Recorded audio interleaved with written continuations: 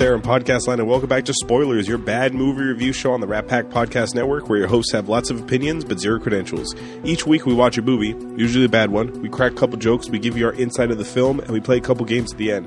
I'm your host, Hollywood. I'm joined by just one co-host today, Adam. Hello. This week, we're watching 2005's The Producers, because our longtime listener, Sea Salt, sent us a list of recommendations. Yeah. And we had nothing to fill the spot, so we were like, let's go to the list. All right. What do we got? And we were like, Nathan Lane? Sure. Yeah, man. This movie was directed by Susan Stroman, and it stars Nathan Lane, Matthew Broderick, Uma Thurman, and Will Ferrell.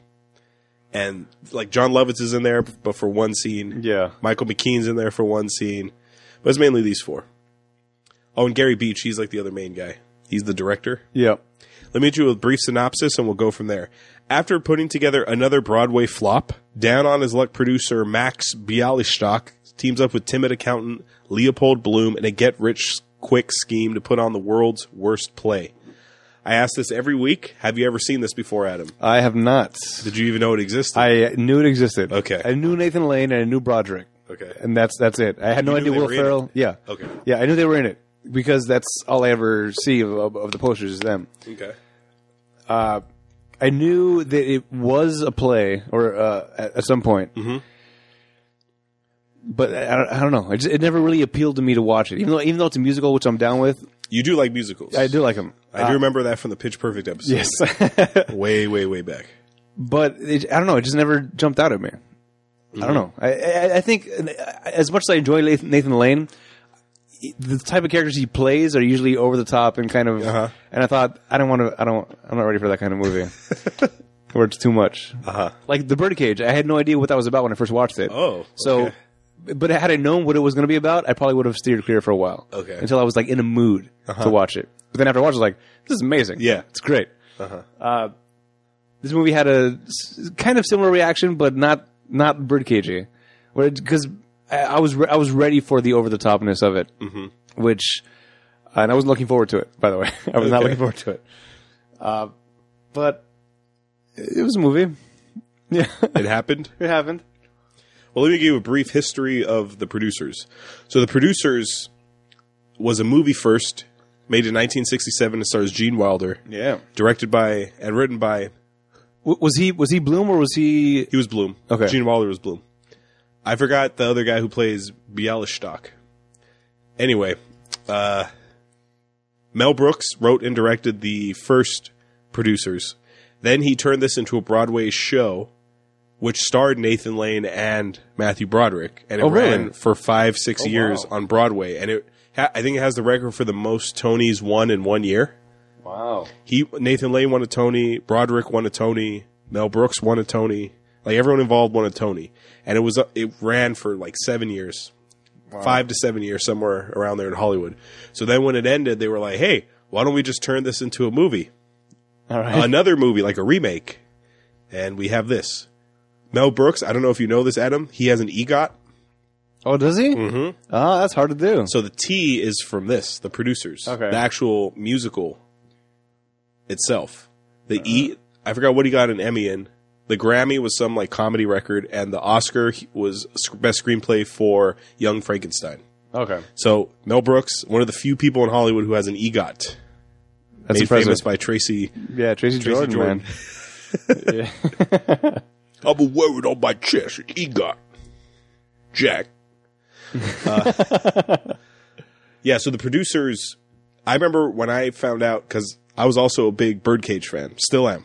When I found out it was Broderick and Lane in The Producers, I was like, holy shit, I would do anything to watch this play. And I never got a chance to see it. I think we were in high school when the play was out. Okay. Yeah. I think this would definitely outside the bubble because of the gay undertones. Yeah. I think. So there's a whole Yeah. song, Keep It Gay. yeah. Yeah. Now, did you ever watch the first one, the original, or No. or the Broadway? No, I would have loved to have seen the Broadway show, Okay. but that was in If New that York. ever comes back around again, I think I would go see that. And it has these two? Yeah. Oh, it doesn't matter? Yeah. Okay. Because I think the experience of seeing this as a musical would be totally different than seeing it as a movie. Yeah. Which is why this didn't work. Yes. It worked well in one medium. Right. Doesn't mean it's going to work well in another medium. Right.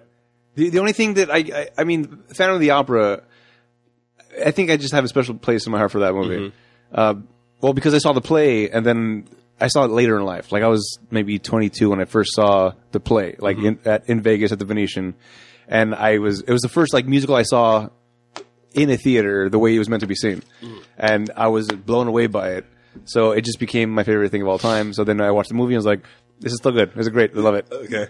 I'm not sure how other things will hold up that way. I think it's because it was the first. It's the same way that Bruce Willis is my first of the whole world of action movies that was kind of that nature. So that's why it holds a special place and will always be better than what anybody else would ever tell me that they might say it is. Are you familiar with the play Hamilton? I know of the it. Biggest Broadway show ever. Right. Me and Sarah are going to watch Hamilton in San Diego. Okay. We when somehow is that got coming tickets. Wait, say it again? When is that going to be? We're going in January, but I think it's there already. Because it's in New York, Chicago, New York, L.A. I do want to go see that, but it's impossible to get tickets. Right. Her client got us tickets. Okay. Because her client already saw like 3 times or something. Oh, Jesus Christ. So we're going to watch Hamilton with like the third cast, to the third iteration of it. Okay. I'm sure it'll be fine. Yeah. I'm sure it'll be fine. But he's always said, the guy who created the show, Lin-Manuel Miranda, he always said, I'm never going to turn into a movie, I think because of this. Because it doesn't translate. No. Yeah, because it's the whole vibe. Yeah, the whole vibe of them being in front of you and the whole like scene change, like the whole thing. Yeah. You're paying for an experience. The musical numbers that are performed in this movie, I'm sure would be great on stage. Yes. But you can't do it in a movie like this. Yeah. It's weird. You're paying for the live experience. Yeah. With other people. Right. There's also things that I wonder how you're going to translate into the theater part that happened in the movie. Like, how would that work on stage? Yeah, so when I was watching this movie, all the set pieces, I'm like, that must have been in the show, like the accountant one where everybody's pushing the shung gung at the same time. Like, they must have had a set of just a row of accountants doing that. The one scene specifically that I was like, how would they have done that in the play is when they have to recruit the director to be Hitler. Where he's like, I see you mouthing all the words.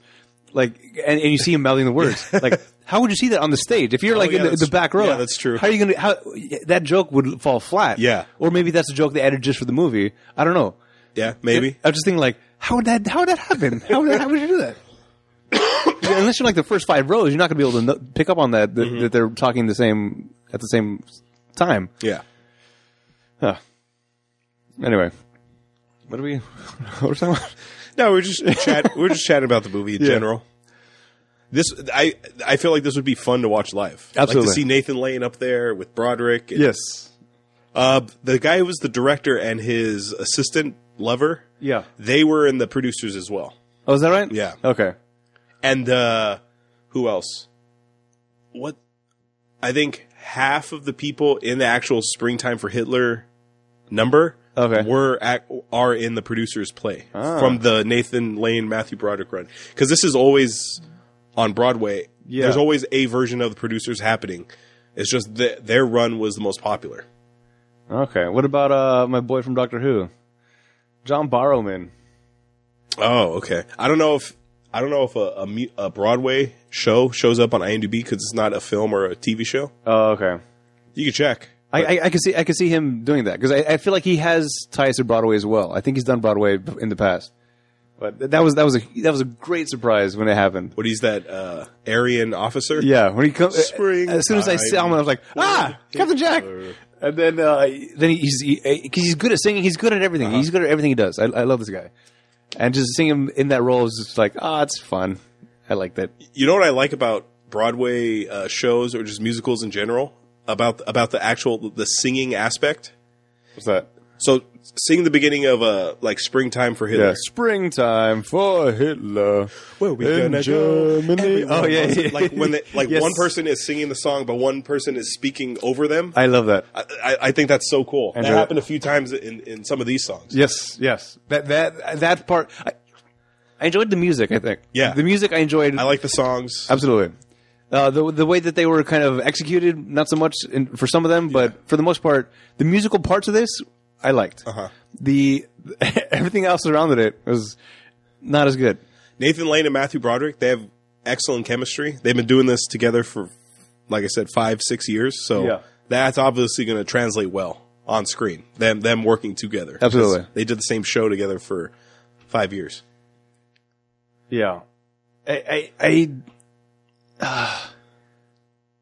Broderick, to me, I think, and it's hard to say because obviously he was successful at it. He was good at it. Mm-hmm. I didn't like him in this role. It just maybe I didn't like the character. Maybe that's what it is. Yeah, I think you just didn't like Leo Bloom. Yeah, I couldn't. It was too cartoony. The whole in eating his blanket and being like a overgrown child. Wet. Yeah, I'm anxious and I'm wet. Yes, right. I'm freaking out and now I'm in pain and I'm wet and I'm freaking out. It was too much. That was like, that's not a real person. Yeah.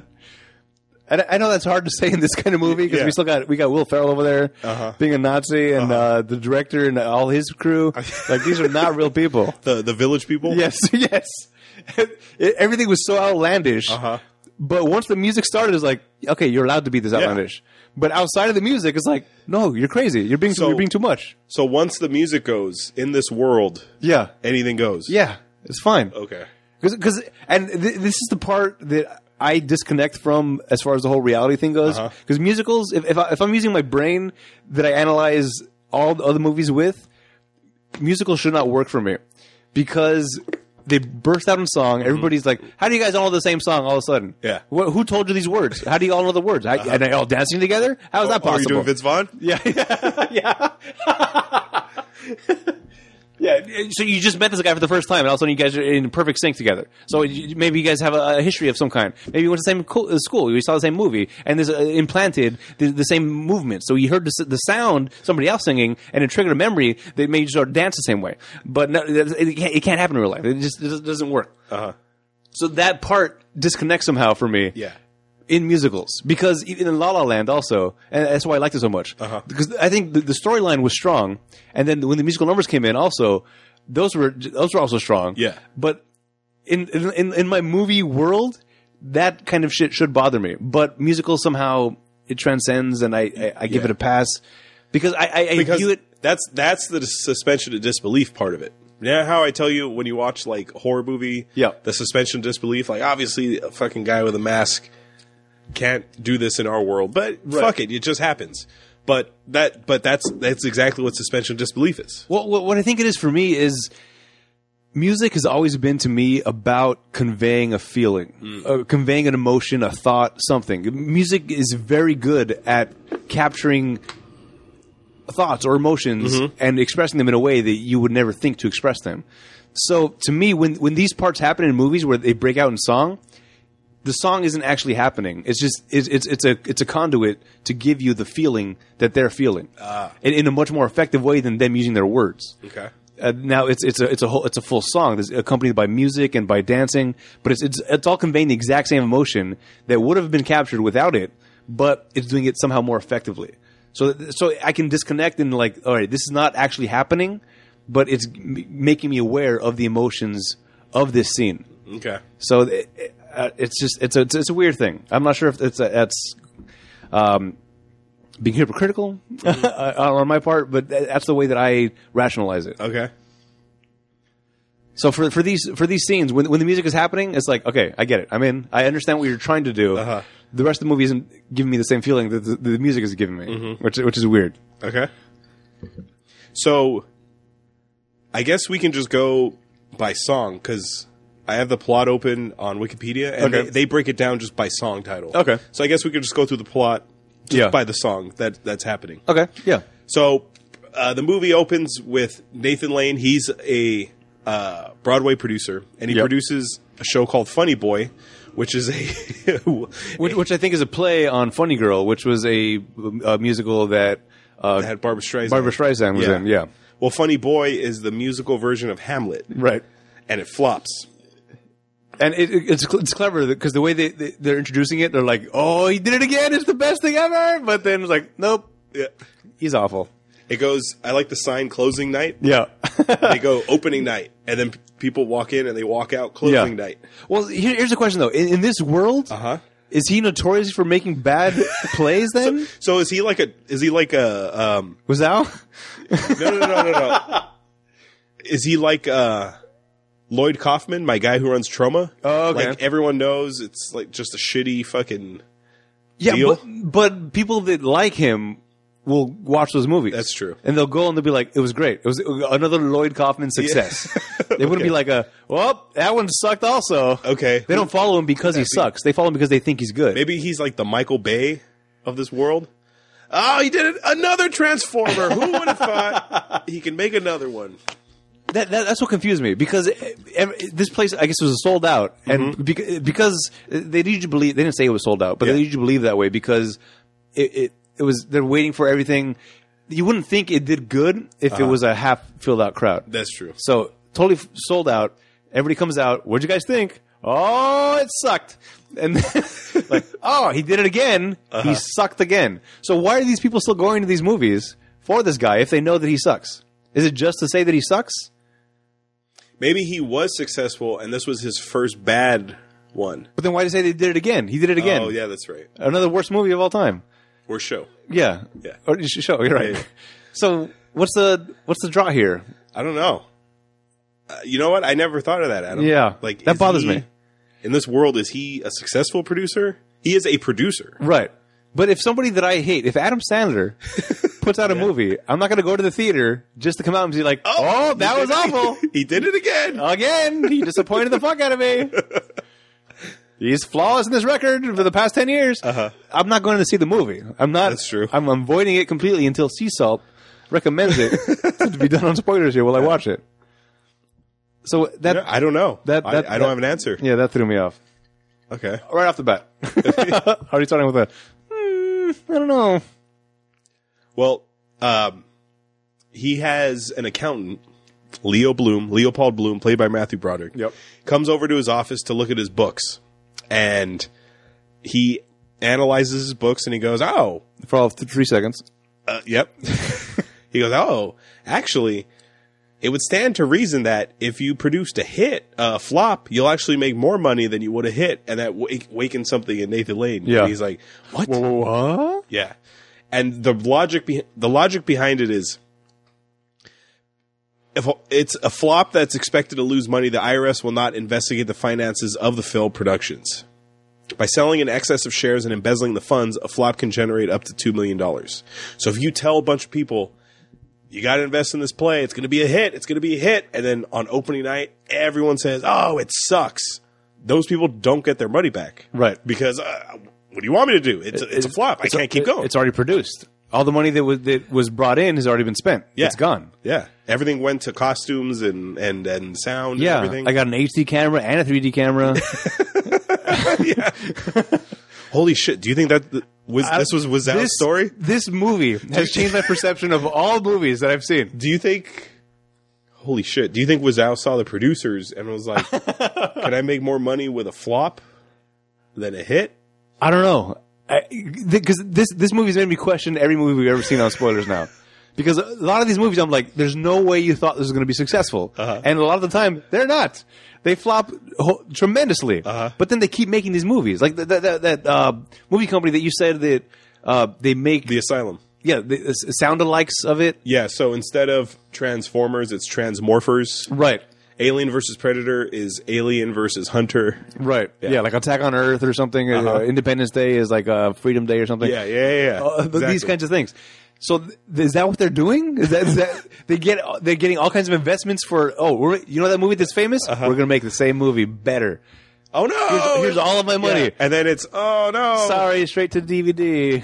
Oh, fuck. Well, where's my money? Well, we had to buy cameras. Yeah, Holy man. shit, dude. It's blowing my mind. It has to be what's happening. It has to be what's happening. Okay. So the people that are making and producing these movies, they're coming out way ahead.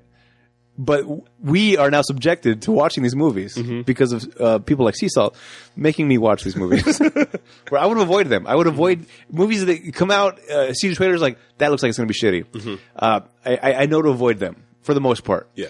until people tell me, "Oh, you got to watch it. You got to watch it." Well, I watch it then, but by that point, it's already bombed, and the people that made the movie, they're in Rio. They're in, or it's Rio. Is that where they went? Yeah, they're in Rio. Yeah. So it's weird.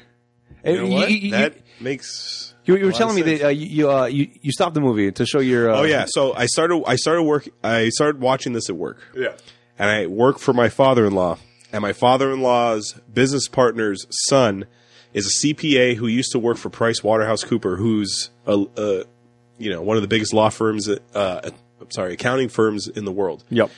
PricewaterhouseCoopers, they're the people responsible for the Oscar envelopes. They're the people who keep them secure until they're read, because they're their auditors. Right.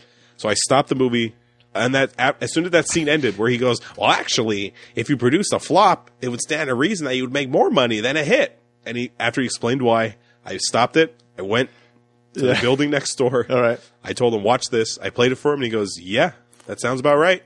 See, that's brilliant. that So all these movies, yes, all these trauma movies, all these Zombievers. Yeah. Yep. Grabbers. Yeah. Yeah, they came out ahead. The people that made the movie came out ahead. So they're selling it like, "Oh, it's a flop. I don't know what we did wrong." Yeah, I know. We'll try again tomorrow with another movie. Why do the people keep bringing them the movies? Why do they keep making the movies? If they're consistently flops, how are they still in business? How is Asylum still in business? Because of this theory, it turns out. So Mel Brooks came up with something good. That's amazing. Mm-hmm. It's impressive. I'm still upset by it, but I have to admire at least what they're going for. Yeah. Man, I couldn't do it. Because I was talking about, we started trying to do this short web series type thing at Dronebox. It was a noir style thing where we were doing RAT memoirs. We were trying to do like a noir style film of a buddy cop investigation thing that was supposed to be funny. We got through the first 2 episodes and we pretty much pulled the plug on it. Like, this sucks. We're not. As me and my show were writing it, we're like, this is going to be great. It's hilarious. As soon as we get on film, yeesh. Maybe not. So we stopped doing it. I could not think. Get investors. Hey, people, we got the next big thing. It's going to be amazing. This is, you seen Sin City? Better than Sin City. But same style, but better. Get money, produce something that I hated, put it out, and take them. I couldn't. It hurt me to watch the footage of it. Like, I see where we were trying to go. Yeah. Maybe if we did it, we got other people involved and we could make it better. But I can't. I don't understand. So it seems like Max Bialystock, David Lane, is like a crooked guy. I'm surprised he didn't think of this initially. Yeah. I'm surprised it took Matthew Broderick. Especially if he's notorious for bombing constantly. From the first musical number, we get that he's horrible at making these things. How has he not figured this out yet? Because the way it comes up is he's looking at his books and he goes, "Oh, you actually raised $100,000, but only $98,000 was accounted for with your receipts." Right. And he goes, "Oh, I spent $2,000 at a bathhouse. Just figure out how to hide it." That should have been the thing. Like, hey, I got extra $2,000 out of this. Maybe I can push it more and get it $4,000 next movie, and then maybe $7,000. That's like the Michael Scott, the lemonade stand when they have the surplus. Do you remember that episode? Yes. Where he goes, "Explain it to me like I'm 7. Yeah. And he goes, "We have a surplus of $4,000, and if we report it to corporate, then our budget will be less than $4,000 for next year. Explain it to me like I'm 5. Yeah. Your mommy gives you $10 to run a lemonade stand, so you buy lemon and sugar and water, and you find out, it only costs you $9 to run the lemonade stand. Yeah. So you can either give mommy back the extra $1, and next time she gives you only $9. Next time she only gives you $9, or you can keep the $10. Yeah. Or you can say it was 10 and you keep the $1 for yourself. And then I think he says, "Explain it to me like I'm 3. Yeah, and then it cuts. Yeah. Yeah. So I think that's what he should have been going through his head. Yeah. But I think maybe he's still thinking he can make good plays. Not understanding that he sucks. And not until Bloom tells him, "Hey, you'll be better if you suck." He's like, "You know what? I think I do suck. Maybe I can suck more." So it goes on. So he tries to convince him, and then they go into the musical number, "We Can Do It." This is with "I'm What?" Yeah. Well, no. First, it shows Bloom going back to his accounting firm with John Lovitz, Where Oh, well, they do the musical number where because he refuses. oh, that's right. You're right. He refuses. This is the I'm wet. Yeah. How does it go, Adam? Yeah, I'm wet. I'm wet. Or if it's like I'm freaking out, and then he throws the water on him. I'm wet and I'm freaking out. Then he slaps him in the face. I'm in pain and I'm wet and I'm freaking out. That was too much. That was. Were you like he's not a real person? Yes, it's not a real person. Okay. Although I was also enjoying it at the same time. Like, that's funny. That's great. Because usually in a movie, that would be the time where like, oh, thank you for snapping me out of it. Oh yeah. Yeah, but it's like, oh! I'm in pain. Yes. So I did enjoy that, but at the same time, I was like, not a real person. Which should have got me out of the mind frame. It should have put me in the mind frame of this is going to be that kind of movie. Yeah. But somehow it still didn't. I was just like, too much. Mm-hmm. So now he goes to his firm. Yep. And it's everyone's just like what we see now in cubicles. Everyone's just looking depressed, doing their accounting. And Right. John Lovitz is this boss. Yeah. I'm acting. Yeah. John Lovitz. Yeah. Did I just see somebody with some motivation? Mr. Bloom, you're 6 minutes late. This isn't a country club. This is an accounting firm. Yeah. Lovitz nailed it. For the role he had to play. His one scene, he did a good job. Yeah. I actually liked this song a lot.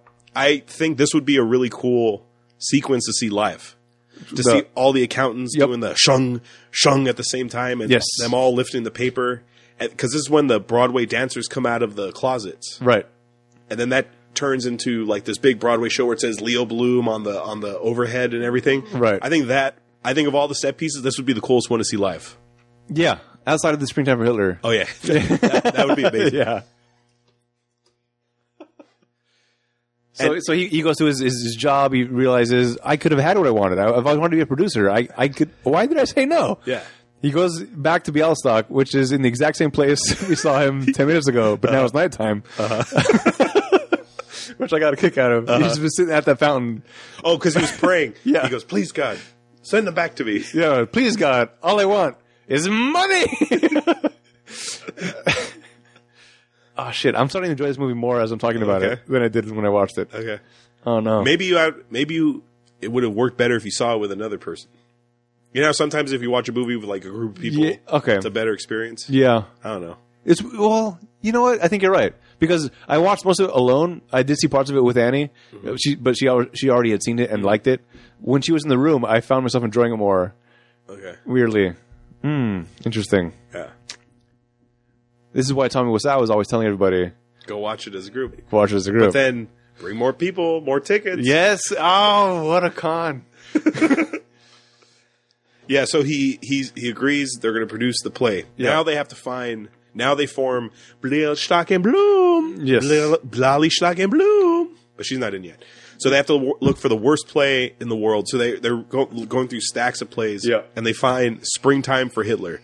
And I love Nathan Lane selling the play. He goes, look at it, kiss it, touch it, feel it. Yeah.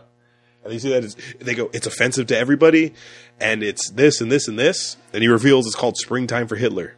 So like, yep. Perfect. This is it. We gotta go find the director. Or the writer. Yep. So they go and they find him, and he's an ex-Nazi officer played by Will Ferrell. And they need him to sign the rights to the play away. Yeah. Because it's a two-step plan. Find the worst play. Find a three-step plan. Find the worst director. Yep. And find the worst actors. Yes. And it's a guaranteed flop. Yep.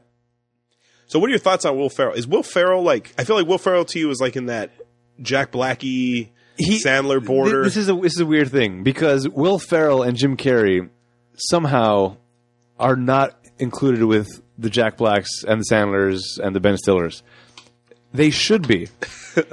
Based on the style of movies they do. I have the vibe that they're in that border. Yes, no, but by all accounts, they are the same people that I despise. But somehow Jim Carrey and Will Ferrell have transcended it.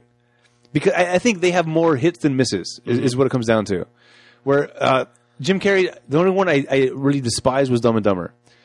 The original Dumb and Dumber? All the Dumb and Dumbers. Oh. I cannot stand any of those Dumb and Dumber movies. Okay. But the Ace Venturas, The Mask. The Mask, yes. Truman Show. Truman Show was amazing. Yeah. So most of Jim Carrey's things... What? Giamatti's in Truman Show. Yes, he is. Yes, he is. So most of Jim Carrey's things that I like. Will Ferrell also. There's not a lot of misses. Talladega Nights is the only one that I do not like with Will Ferrell. Okay. And also Step Brothers. Those really? two, I cannot do those Okay. two. But I think that's mostly John C. Reilly's fault. Because that guy, I can't. Do you know what their new movie is that they're going to be doing together? Uh-oh. They're going to be Sherlock Holmes and Watson. Oh, no. Damn it. Oh, that sounds good, but John C. Reilly being part of it is taking me out of it. The guy playing Moriarty is someone I like. Let me see. Oh, the movie's called Holmes and Watson. Comes out next year. Moriarty played by Ray Fiennes. Oh. Perfect casting. Nice. Jeremy Irons would have been good, but Yep. Ray Fiennes, Voldemort, Mr. Harry Potter. Okay. Shit, I'm going to have to see it. Damn it. Hugh Laurie, House, he's in it. Oh, nice. Wildly British. Incredibly British. I was a big fan of House, and then the last episode was before the last episode, they had the Swan Song, I think was the name of the episode, where he was talking in his normal voice, and I was like, what is happening? I don't... Yeah. So what'd you think of Will Ferrell as this Nazi officer? Is he being very Will Ferrell-y? It was a bit much, but it was also very Will Ferrell-y. Yeah. So it wasn't upsetting. I wanted to be upset by it because I was like, too much of mine. But because it was Will Ferrell, like, all right. And he's only in like 3 scenes in this whole movie. And I remember the trailer and the whole marketing campaign was like, and Will Ferrell. Oh yeah. And the trailer were just his 3 scenes. Well, this had to be around the old school times. It was 05, so it's around that time. Yeah, so he's peaking pretty much. Yeah. So yeah, of course you got to put him in there. The same way with the Jean-Claude Van Damme. What did we do that one? No retreat, no surrender. Yes. But he was a no name back then. Yeah. But he was the poster. So that means that guy who made that movie. Yes! We have a hit. We got this guy from Brussels. He's going to be the next big karate guy. Oh no, it flopped. Oh no. No, That's why Van Damme has a career. see you in Rio. All of Van Damme's movies. Have anything been like successful? Seagal. Yeah, yes, all these people. Oh my god. Oh my god. And you know what's funny? So many things clicking to focus. Do you remember the Disney movie John Carter? It was John Carter from Mars, but they called it John Carter. Yeah. That was a massive flop for him. It cost him like $250 million, only grossed like $100 million. Right. Disney wrote it off, and they did some weird accounting magic where it didn't really affect their books. Of course. That's this. Jesus Christ. Oh my god, it's brilliant. This, honest to God, this has changed my entire perception of all movies. Of all movies. All movies. So that means Disney's like, fuck, Star Wars is costing us money here because it's a hit. No, because they'll make the money off of merch. Okay, let me use a better example. Deadpool. No one's going to watch this fucking Deadpool movie. It's a hit. Oh, no. No. What do we do? I don't know. The Hangover. Okay. Nobody thought that was going to be a hit. That's a stupid movie where people wake up from a hangover. Who's going to watch this? $150 million. Oh, no. Oh, no, the Ghostbusters. We needed to flop. The Ghostbusters 2, the remake? No, the with the chicks. The female? Yeah. Yeah. Because Ghostbusters 2, as we found out last week, made all kinds of money when it sucked. So maybe the same formula, like, all right, we'll put these girls in it, the hilarious females. Yeah. They will draw the crowds. So we'll get the money. Oh, wait, but that doesn't work. The formula is shit. Because it was a decent movie. Mm-hmm. Damn it. I liked it. I don't know. Maybe that's the first 3 Star Wars, episode 1, 2, and 3. That's what those were. I don't know. I can't. The formula is too complex for me to understand. People pull it off somehow, but are they trying to make it? Is this like what you say about my horror movie? It's like a real movie? But are they being producers about it? Or are they trying to make a movie and it just works out for them? I love that you call it the big producers. Being the producers in this movie. Oh, man. I'm looking at some of our past titles and I'm like, the formula works. Yeah. Christ. Gods of Egypt? Who the fuck was going to watch that? Oh, we took a big hit. What else? What else? That would explain the movies where you say like the budget was $100 million. Like, where did that money go? Where the CGI was awful. Yeah. Everything was awful about Makes it. sense. Where did that money go? Padding the pockets of the producers. They went all to Bloom and Leopold, or what is it? Bialystok and Bloom. I would like to imagine with this newfound information, every bad movie we do from now on that like flopped, Bialystok and Bloom were producers on the movie. Absolutely. I'm just going to picture that now. Yep. That's going to be a thing from now on. Oh my God. So anyway, so Will Ferrell agrees to sign over the rights, but they have to do some like Nazi march. The part I did not like about this scene was the birds. Oh, the birds were dancing, which I'm sure on Broadway they had people in bird costumes dancing around, which would have been more effective than actually having. Yeah, because the Lion King, it's people in animal costumes, right? So I'm sure it's the same thing. Yeah, so I'm sure the birds were part of this number on Broadway. Yeah, but trying to make that translate to movies is like, ugh, gross. They're like, we can't put a guy in a bird suit. Right, exactly. Yeah, we need actual birds. Right. And then one bird is called Adolf, and it does the salute. Yep. And he makes them wear swastika armbands. Yeah, which they forget they're wearing. Yeah, when they show up to the director's house. Yeah, the super gay director's house. They forget they're wearing Nazi things. Yeah, he goes, "May I take the swastika?" And he goes, "Oh, sorry, we were at a rally." Like that's better. Like it's helping. But the way Nathan Lane says it, he's like, "Oh, sorry, we're at a rally." Yeah, they're all wearing them. Why don't you tell me we were wearing these? Yeah. So now they're on step 2. Find the worst director.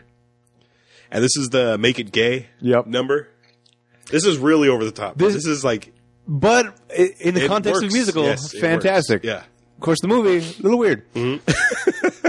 I was very confused. As soon as the director came out, I thought they somehow CGI'd Nathan Lane as a second character on this guy. Because I was trying to the head isn't fitting the body because he's wearing a dress and a tiara and everything. And it just felt weird. Like it didn't look as bad as the Elf CGI where they put the face on the body.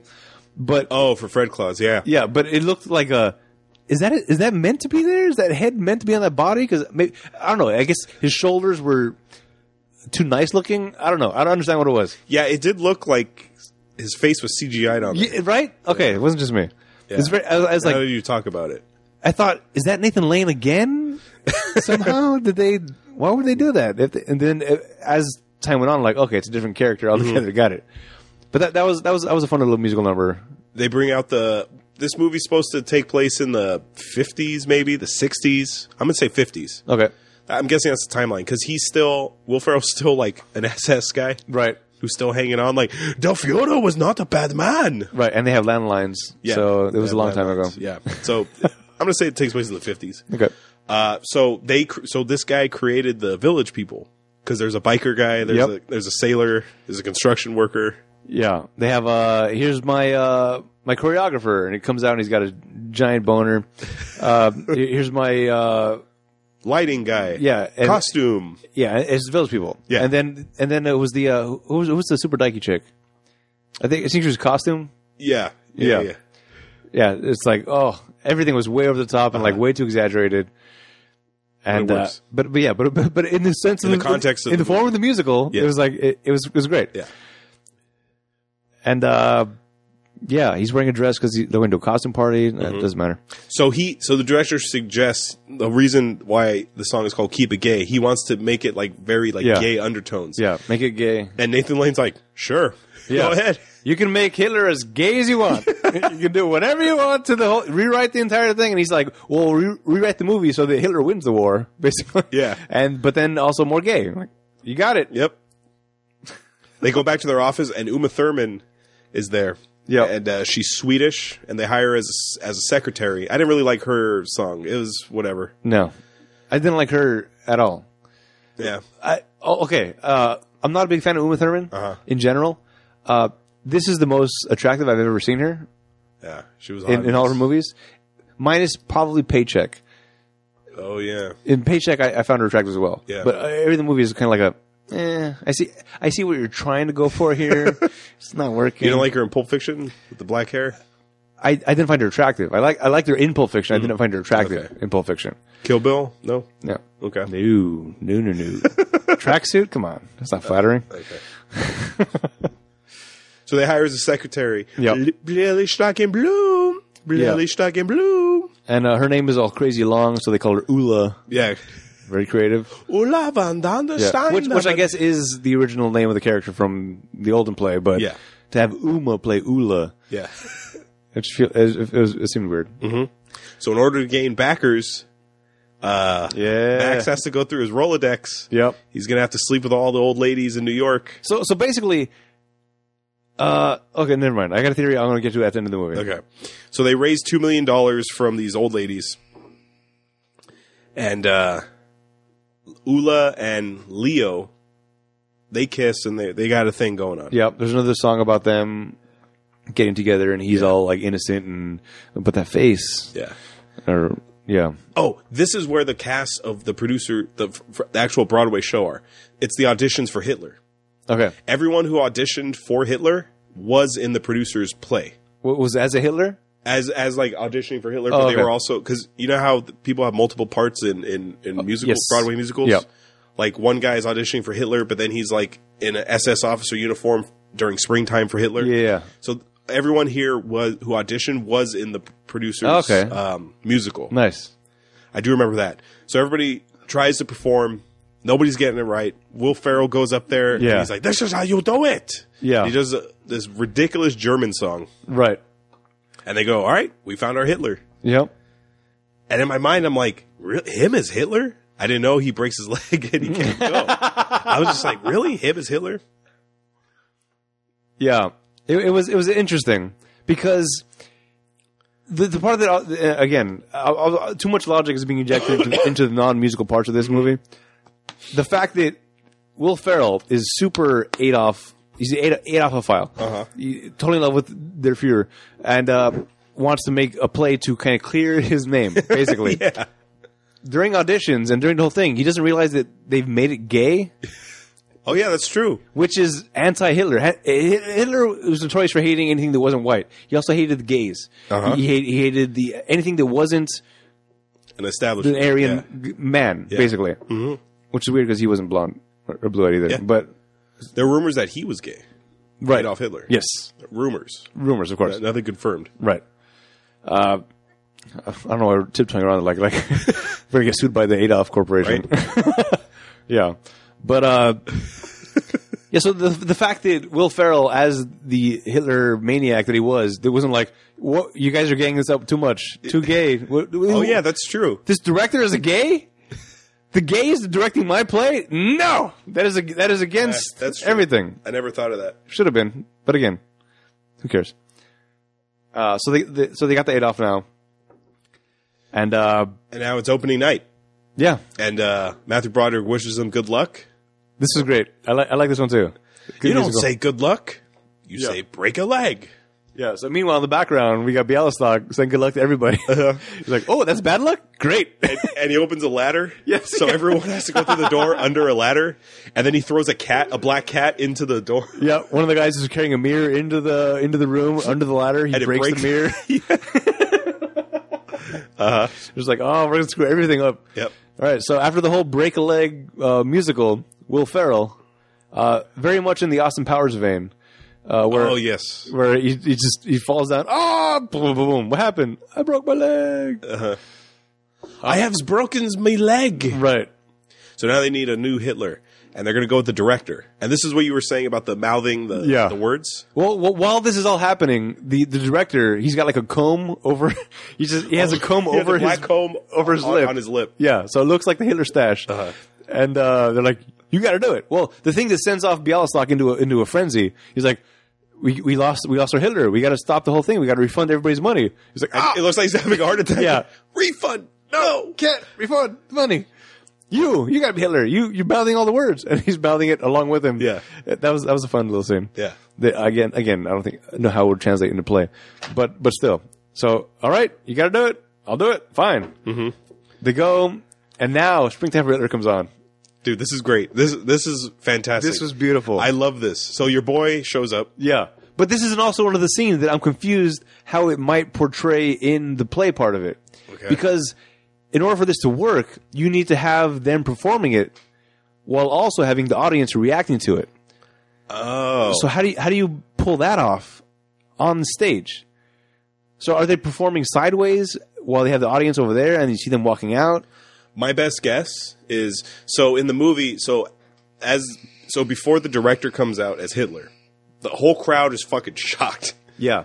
You got John Barrowman with his velvety voice just doing the whole Springtime for Hitler thing. Then you got people coming out in tanks and the Nazis and they're all dancing around. They're in a full-on swastika as they're dancing on stage in the form of a swastika with a giant mirror behind them showing everybody the swastika.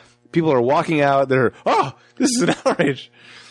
My guess is on the stage they have Springtime for Hitler going. Yeah. And my guess is they're playing audio of like, oh my God, like pre-recorded like reactions from the crowd. That's my guess. So you're hearing the audience like, oh my God. That's my best guess. Maybe they have like 4 people standing in front of the stage walking off or something. Maybe. Yeah. But again, that'd be a hard thing I feel to pull off. I know. But I'm sure they found a way. I mean, it was a very successful musical. Yeah, dude, this won like the most Tonys ever. Yeah. But this song is great. I really do enjoy it. This looks like it would have been a fun play. Absolutely. Yeah, this is fun. And then Hitler comes out. And he's got the comb over. He's got the stash. And he's legs crossed. He's being super flamboyant about the entire thing. And this is when the crowd is like, they're back into it. They're like, I see what you're doing. Okay, it's a satire. You're making fun of it. Yes. And Bialystok and Bloom, as the crowd is walking out, they're like, let's get out of here before they kill us. Right. So they don't see that it's a hit yet. Yes. Which was also clever. So Hitler's doing his whole song and dance. Also, up until this point, I'm thinking like, this is working. Everything's working. Because again, I've never seen the movie. I don't know what it's about. Once they take off and leave, I'm like, of course this is a fucking bomb. How is this going to... Yes. Where's this movie going? Where's it going? I thought that was going to be the end of the whole movie and it was everybody wins. Happy ending type of thing. And then once Hitler comes out, I'm like, oh no, this is a reverse Ben Stiller movie. Because in Ben Stiller movies, it's like he does everything wrong. Everything, the worst thing that could possibly happen to him at all things happens. And I'm always like, bullshit. Yeah. Oh, no, you knocked the urn over. Great. Yeah. All kinds of things in the stupid Fockers. It just those things that upset me in those movies because it was a reversal. It was delightful somehow. Okay. Like, yes, everything went wrong, but it went right. Yes. As soon as Hitler came out, I was there. Brilliant. Mm-hmm. As soon as he started sashaying around and everything, I get it. Oh. And it's a hit. It's a standing ovation. They throw Hitler flowers. So I guess this is just a one-song play. Yeah. Whatever. It was abridged. Yeah. It was a bridge version. So they go back to their office and they have a sign. Oh, one joke earlier. Ula painted the whole office white. Yeah. And Nathan Lane, he goes to his safe and he goes, she painted over the numbers. Just the way he said that. Yeah. So they come back and they see a sign that said, congrats, it's a hit. And he goes, oh no. Yeah. What do we do? Max tries to tell Leo, you gotta hide the books. And Leo's gonna pussy out. No, I'm gonna go to the IRS. I'm gonna make a deal. Yeah. So I have a reduced sentence. Maybe I'll be a librarian in the prison. I'm like, but Shawshank wasn't out yet. Where did that come from? Yeah. By the way, he apparently had 2 sets of books. Yeah. One to show to the IRS. And labeled nonetheless. Do not show to the IRS. So they get back to the thing. They're trying to escape, and then in comes Will Ferrell. You've broken the Weinerslusen, whatever. Reinhardt. No, it's Freud. Is it? I think it was Freud. Okay. You've broken the Freud code. You disgraced the Führer. Yeah. So he's like opening fire. He's shooting into the ceiling, totally being awful about everything. Mm-hmm. The gays are also in there, which yeah. Man, they're fun. Yeah. And Bloom hides. And then the cops show up. Yeah. Because all the gunfire. All the gunfire. Yep. And they arrest Will Ferrell.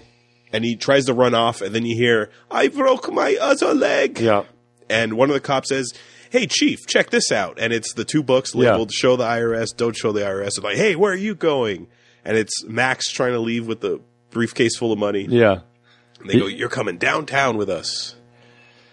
And Ula comes in, and Matthew Broderick was hiding behind the door on a hanger in the coat. Not sure how that happened.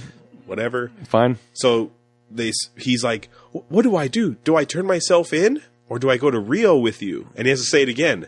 I can turn myself in and go to jail, or go to Rio with you. Yep. And then they take off.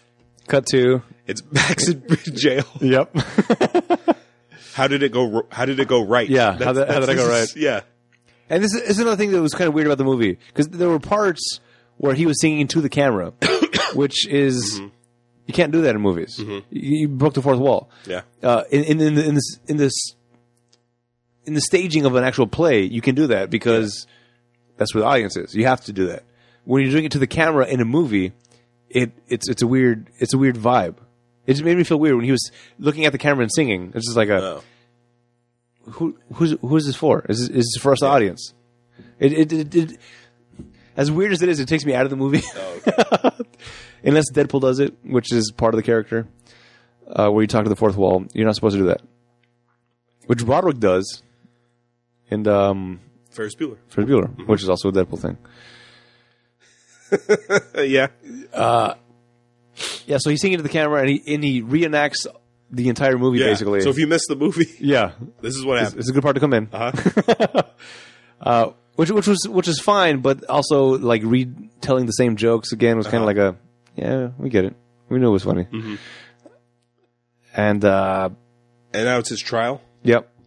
And he's about to be sentenced, but then Matthew Broderick shows up with Ula, and everyone's dancing. And it's a big musical number, which is weird. And then he it's because of you, basically. I had nothing before you.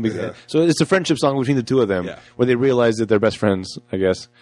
I like when Max breaks out into a musical number in the courtroom, and he tries to leave. Yes. He walks to the door, out. And then there's like 5 seconds, and then a police officer has a gun on him, and he's just walking back in.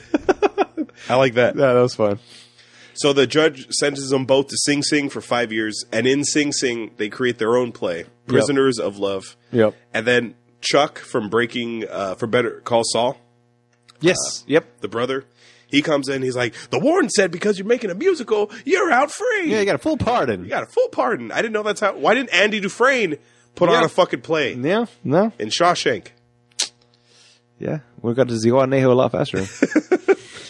So now Prisoners of Love is on Broadway. Max finally gives Leo his producer hat. Yep. Because he said, you don't get a hat until the show's over. Yeah. And he finally gave him his producer hat. And they go off and they become successful. Well, maybe not successful. They go off and become producers together. Yeah. So they made a flop to get rich, got thrown in jail, and then went legit? Uh-huh. That's like Catch Me If You Can. That's the Frank Abagnale story. Oh, okay. So, unlike Shawshank, they had to go to jail to become straight. Yeah. Okay. Okay. And that's the movie. Yeah. You know, now that we're talking about it, it's a lot more fun, right? Yeah. It is a group experience. I think that's what it is. Yeah. Because even us talking about it is in a group setting. Mm-hmm. Damn it. The whole cast was good. Like, Nathan Lane and Matthew Broderick had good chemistry. The two gay guys, they were fantastic. Absolutely. Still not a fan of Broderick, though. I still don't like... yeah. Well, it was the character. I didn't like the character. You just didn't like the character. Yeah. Lovitz, his one scene, he crushed it. Yep. Also, Uma, I didn't like. Oh, yeah. Her accent. Her one song I didn't care for. I didn't buy her accent either, though. Yeah. And maybe that's because I know that she doesn't have that. The Lila Stocken Bloom. It's the same thing as the Ghostbusters last time, where the main guy, your boy. Oh, Janisch? Yeah. Where I know that that's not him, so I know that he's putting that on, and it came off super disingenuous. Why am I covered in goo? Yeah. So I didn't buy Uma in that way. Okay. Now that we talk about it, I kind of like it more. Right? I think I want to watch it. This is very confusing. We got to watch it with more people, though. Yeah. Yeah. Well, that was our opinion of the movie. But like I said at the top of the show, we have lots of them, but we have 0 credentials. Now we're going to hear from people who actually have credentials, the critics. Do you want to hear good reviews or bad reviews? Let's start with the bad. Okay. Like we did. Oh. Terry Lawson of the Detroit Free Press says, there are bad movies, there are terrible, misguided mistakes, and there are unbearable and embarrassing ordeals. The producers, the movie musical is all of those combined. Too harsh. That person saw it alone. David Edelstein of Slate says the stage performances haven't been scaled down. Everything is pitched to the second balcony, and Mel Brooks' material, especially the retro Queenie stereotype, is excruciatingly dated. Yeah. It is, but it was the source material was from the late 60s. Yeah. Plus, it's what basically makes the movie. Yes. The fact that it's dated and in free from our current day things. Yes. This would not. Well, maybe it would go over nowadays because it's so anti. Yeah. Well, like I said, there's always a version of the producers happening on Broadway. Always. This is just Nathan Lane and Matthew Broderick were done with it. So it went on to the next group. I'm going to look it up. Okay. I think I am. And finally, Lisa Rose of the Newark Star Ledger says, the picture is so garish and creatively lazy at times, it almost becomes a very sort of vapid spectacle it parodies. Now the good reviews. Stephen Hunter of the Washington Post says, so how good is the movie of the musical of the movie? The answer is, it's pretty good. Oh, all right. Tom McCarthy of Variety says, with hundreds of performances in New York and London on their belts, Nathan Lane and Matthew Broderick have their characterizations down cold. Yep. And finally, Moira McDonald of the Seattle Times says, an unabashedly old-fashioned musical filled with song, dance, and shtick so shticky you could hang wallpaper with it. Very sticky. Yes. Absolutely. Very. Now it's time for the Rotten Tomatoes game. This is part of the show where I make Adam, in this case, guess the score of the movie based on his Rotten Tomatoes score. For those of you unfamiliar with the scoring system, it's an average score from 0 to 100 amongst critics and the audience. 0 to 59 is rotten, 60 to 84 is fresh, and 85 and up is certified fresh. What would you like to guess first, the critics or the audience? This is going to be tough because of my just transition during this podcast. If we had done this before, much lower now. It's going to be a little higher. All right, let's do the audience. Okay. I haven't heard much from anybody about it, but I brought it up to my girlfriend, and she was like, "Oh, that's great." And I think Sea Salt likes it. And this was a big hit on Broadway. You're right. So, but the translation isn't very good. Translate. So I'm assuming half the people that watch this never saw the musical. So, do you think the movie critics who gave it bad, do you think they saw the musical and they're like, oh, this is nothing like the musical? I don't know. That's a tough one. Yeah. Jesus. You're not supposed to compare them, but you're going to. All right. I'm going to go. So you're on the audience right now. Yeah. Okay. Based on, I'm saying half people saw the musical, half people didn't see the musical. So half people are going in blind, half people are going in with some expectation. Some knowledge of it, because they might have seen the original movie, too. All right. I'm going to go 45. 63%. Oh. It's barely fresh with the audience. Okay. And now the critics, the tomato meter.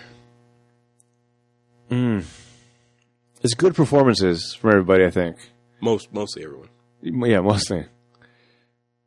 Oh, man. I'm going to go 60. 50%. It's rotten. Paul Giamatti wasn't in this. Oh my! He's been in a lot of our movies, and since we all love him, we started to ask, what role would Paul Giamatti have had in this movie? He can sing, right? He's sang in something. I think he can. I feel like I've heard him sing. Yeah, I think he can. What could he be, though? Oh my! You can't take Love. I don't know who I want to take out. Who? Maybe the judge. No, I'll take Broderick out. I'll take Broderick out. Yeah. Nathan Lane and Yes. Giamatti? Yes. Jesus Christ. Yeah. That's a power team right there. I would love to see that. Oh my Giamatti, God. I'm what? Yes. Yes. Absolutely. Yes. Absolutely. Okay. Giamatti is Bloom. And now, time for trivia.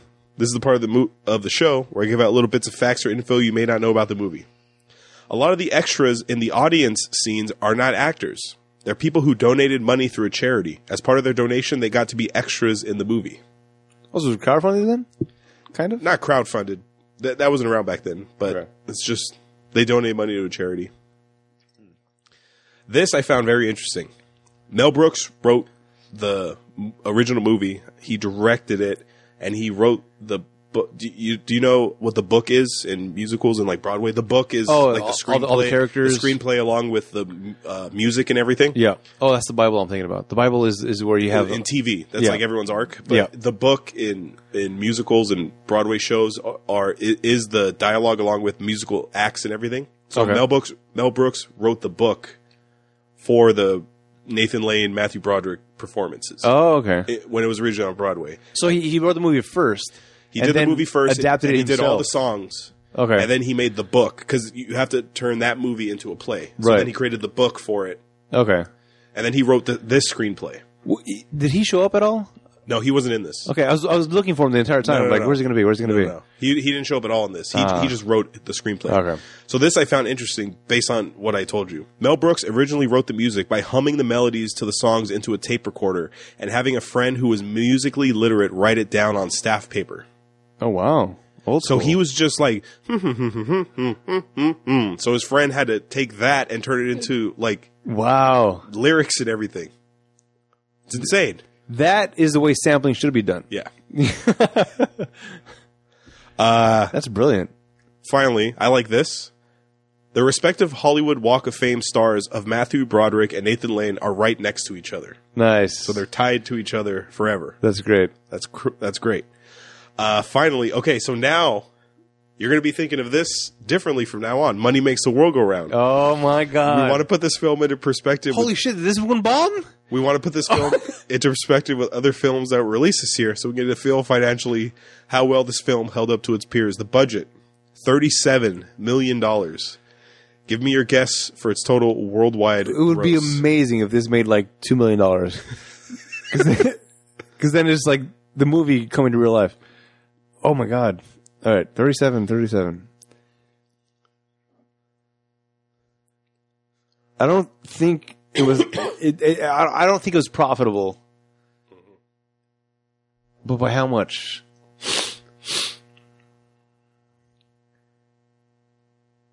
I'll go 99.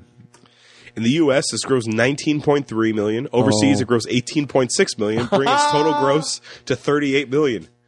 That's So, wow. So, It happened in real life. yeah. That's brilliant. Were Leo Stock and Bloom producers on this?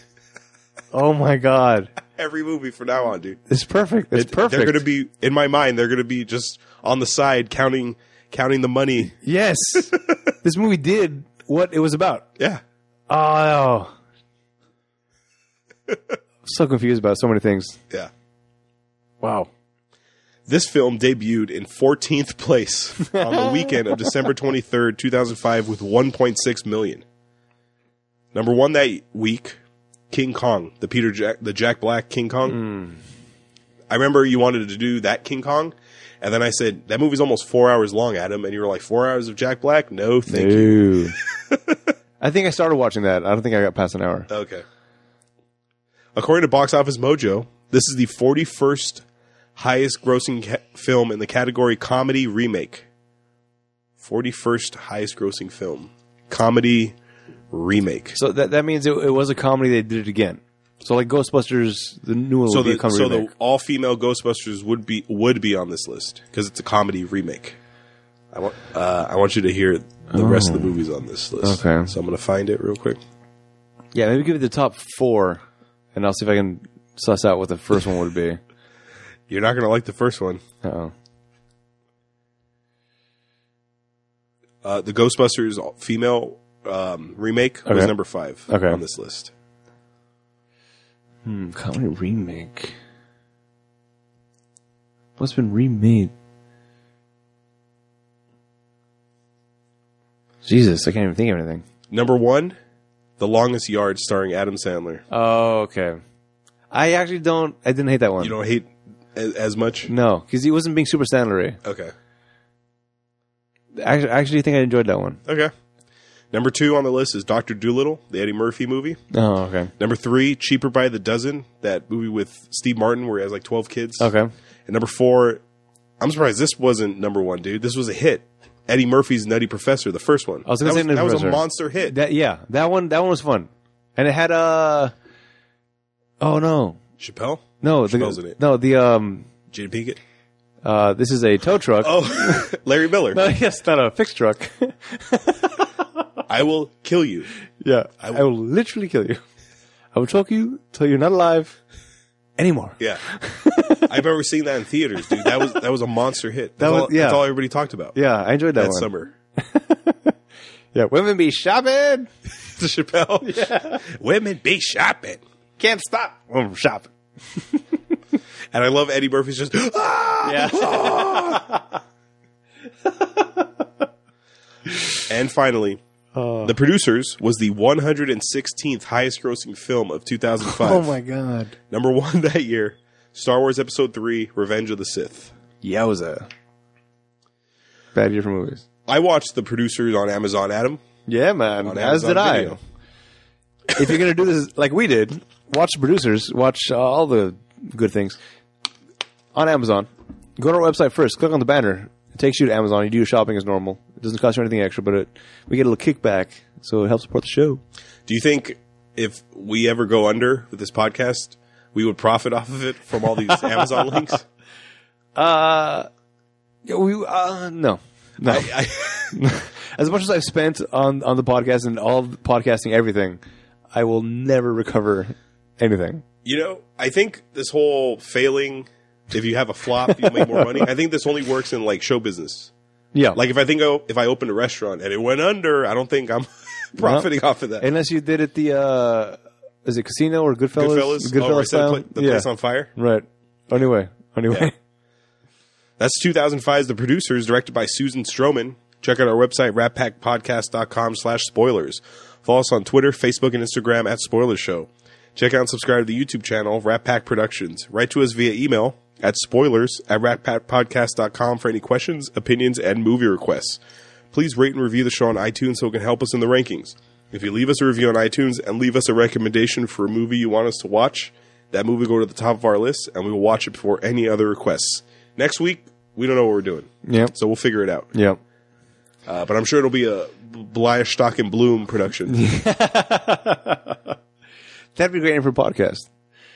If we did instead of spoilers, Bleistock and Bloom shows. Productions? Or something. Yeah, I don't know.